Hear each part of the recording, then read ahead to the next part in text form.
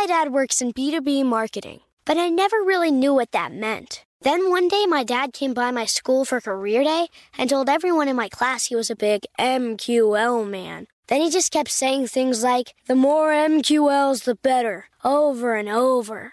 My friends still laugh at me to this day.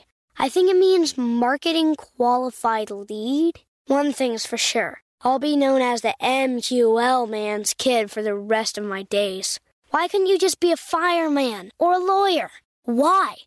You ruined my life, Dad.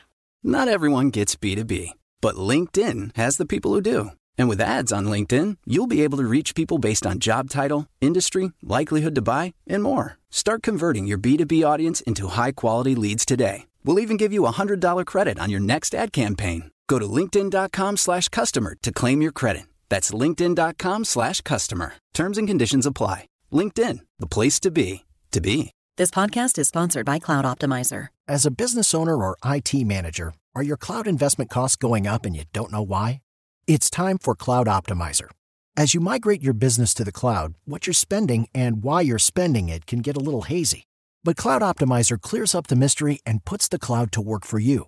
Cloud Optimizer starts by analyzing usage patterns, right-sizing resources, leveraging discounts you may not be aware of, implementing automation, and much more. And by reducing unnecessary expenses and maximizing performance, Cloud Optimizer guarantees you a savings of 5 times what you spend for their service. As you utilize cloud-based services more and more, you don't have to lose sight or control of your spend. You can stay agile, streamline your costs, and optimize your performance, plus save significant money with Cloud Optimizer. Make the cloud work for you with Cloud Optimizer. Get a free assessment and find out how much you can save by going to cloudoptimizer.com. Go to cloudoptimizer.com for your free assessment. That's cloudoptimizer.com. Hey girlfriends, it's me, Carol Fisher, back with another season of the global #1 podcast, The Girlfriends. Last time, we investigated the murder of Gail Katz. This time, we're uncovering the identity of the woman who was buried in Gail's grave for a decade before she disappeared. Join me and the rest of the club as we tell her story. Listen to Season 2 of The Girlfriends, Our Lost Sister on the iHeartRadio app, Apple Podcasts, or wherever you get your podcasts. All right, so we're going to talk about how you can get out of YouTube jail and if there actually is one. So let me share a story here, Neil. I was at a dinner a few weeks ago, a CEO dinner in Puerto Rico with a few mutual friends that you know as well. And one of our friends, Patrick Campbell, he did really well, sold a company called Profit Well, made lots of bucks. And it was interesting because we were talking about YouTube, and he started publishing maybe about a year ago from the States recording. And he would record all these YouTube shorts that were super high quality. He'd be telling a story. It's animated. He'd do like a whiteboard thing where like if you're watching a video right now, he'd be like this, right? And like a whiteboard would pop up, right? And then he'd be like instructing. And I was like, man, this is super high quality. But I kept watching the videos. I'm like, man, he's really not getting any play. It's like 75 views, 100 views or whatever. But he's spending like probably like we're talking 5 figures a month or so on this, right? And like it takes a lot of time to do the recuts, the reshoots and all that to tell these good stories, and to script it out as well. And so maybe for the first 5, 6 months, 7 months or so, guy's getting nothing, right? 200 views, 175 views. I'm like looking at it, I'm like, man, I'm like, YouTube must really hate him or something. So I talked to him about it. I was like, so what's the deal with that? And he's like, well, I just broke out of YouTube jail. I was like, wait, what? And so I looked at his YouTube, and now he has a video. He has a short there that has 11 million views. Another one has 2 million views. Another one has 1.1 million views. And he's gone from like, he had like no subscribers, like maybe like 1,000 or so. Now he's up to like 54,000, which is great. And the channel has 19 million views. They're all in shorts, which is like, we'll save that for another day. So I've never heard of YouTube jail, by the way. How did he claim that he got out of YouTube jail? So his theory, and here's where we'll debate on whether there is one or not, because I talked to another YouTuber like 2 days ago. His theory is that YouTube wants to see what you're all about, and sometimes the algorithm takes a while to understand what it is that you're trying to do, right? And also, here's the other. When I had a conversation on Monday, this is a really good analogy. So I talked to another YouTuber, George Gammon. He I don't know if when you're at my event, he was the first speaker. He talked about macro, like gold. He talked about where the economy is going. So he's like, look, at the end of the day, YouTube. If you're a YouTuber, you're an employee of YouTube. It's like they want to see if you're going to stick around for a while. They want to see if you're going to be consistent, and they want to see that you're going to be consistent about what you're going to talk about, because ultimately they care about, one, their ad revenue? And 2, are you going to bring consistent ad revenue? I was like, oh, that makes a lot of sense. And so that is the whole theory around YouTube jail. Did I answer your question? Yes. And I don't think there's necessarily a jail per se. I think what happens is if you create a lot of good videos over time, the algorithm just gives you more love. I don't really look at it as like a jail. I look at it as more so you're building up your reputation, your authority, right? Google calls it EAT, expertise, authority, trust. I know YouTube has a different algorithm, but I bet you it just takes a little bit of time for you to show them that you have EAT. And once you have it, you or their version of it, you start doing better. And of course, they want to see good engagement metrics as well, and not people not putting out crap content. I just like the whole analogy around, like, if you're a YouTuber, you are an employee of theirs, right? Because if you think back in the day, like when I used to post, I'd be getting like 20, 30, 50,000 views per video in the marketing niche, right? Which is pretty good. It's the moment that I started being inconsistent and started talking about other things that it's like, oh, like think about it. If you hire someone and they start doing other things after a period of time when you need them to do one thing, you're probably going to fire them, right? Or at least if they're going to do the new thing, you're going to take some time to see if they're actually good at the new thing, right?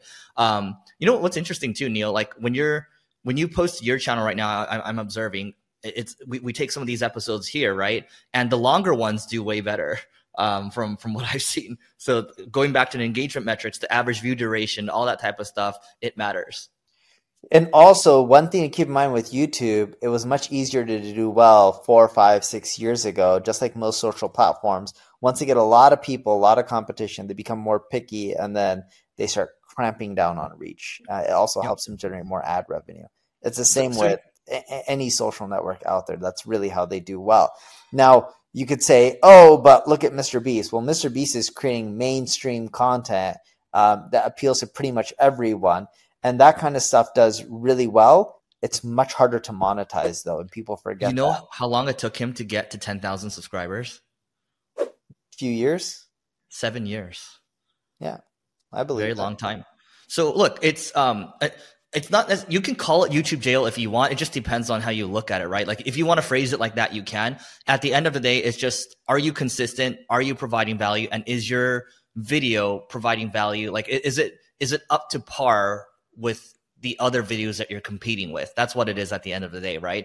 And then ultimately you'll get rewarded, because when I was talking with George on Monday, and also the guy that works with him, Josh, Josh was like, your YouTube channel is shit. He's like, and the thing is, like, both of them are like, dude, there's so much potential because your content's so much better. It's just like, because I've gone back to long form podcasting now, it's like, it's going to take some time for it to be recognized again. But, you know, it's like, that's all it is. And what George showed me, this is where I was going with this, but he showed me his YouTube graph, and he was publishing these whiteboard videos. They would take 8 hours to prepare, and these are 30-minute videos. He's teaching about macro and all that, and he published 3 per day. So he's working 80 hours a week publishing these YouTube videos. And really, it took him 3 to 4 months or so to get the play. All of a sudden, he went from like 200 views a day to like 70,000 views a day just in a span of like 2-3 days, right? But it's because all of a sudden YouTube started to recognize it. And he thought first there's a bunch of bots coming to his YouTube page. But at the end of the day, he got out of jail faster, if you want to look at that, because he put an insane amount of hours and he published a ton, right? So that's how you might look at it. Like, it took him 3 to 4 months, but 80-hour work weeks. Or if you look at Patrick, he spread it out over a year or so, and that's how it worked. Anything else, Neil? Nope. All right, that is it for today. Please don't forget to rate, review, subscribe, and we will see you tomorrow. Hey, girlfriends, it's me, Carol Fisher, back with another season of the global #1 podcast, The Girlfriends.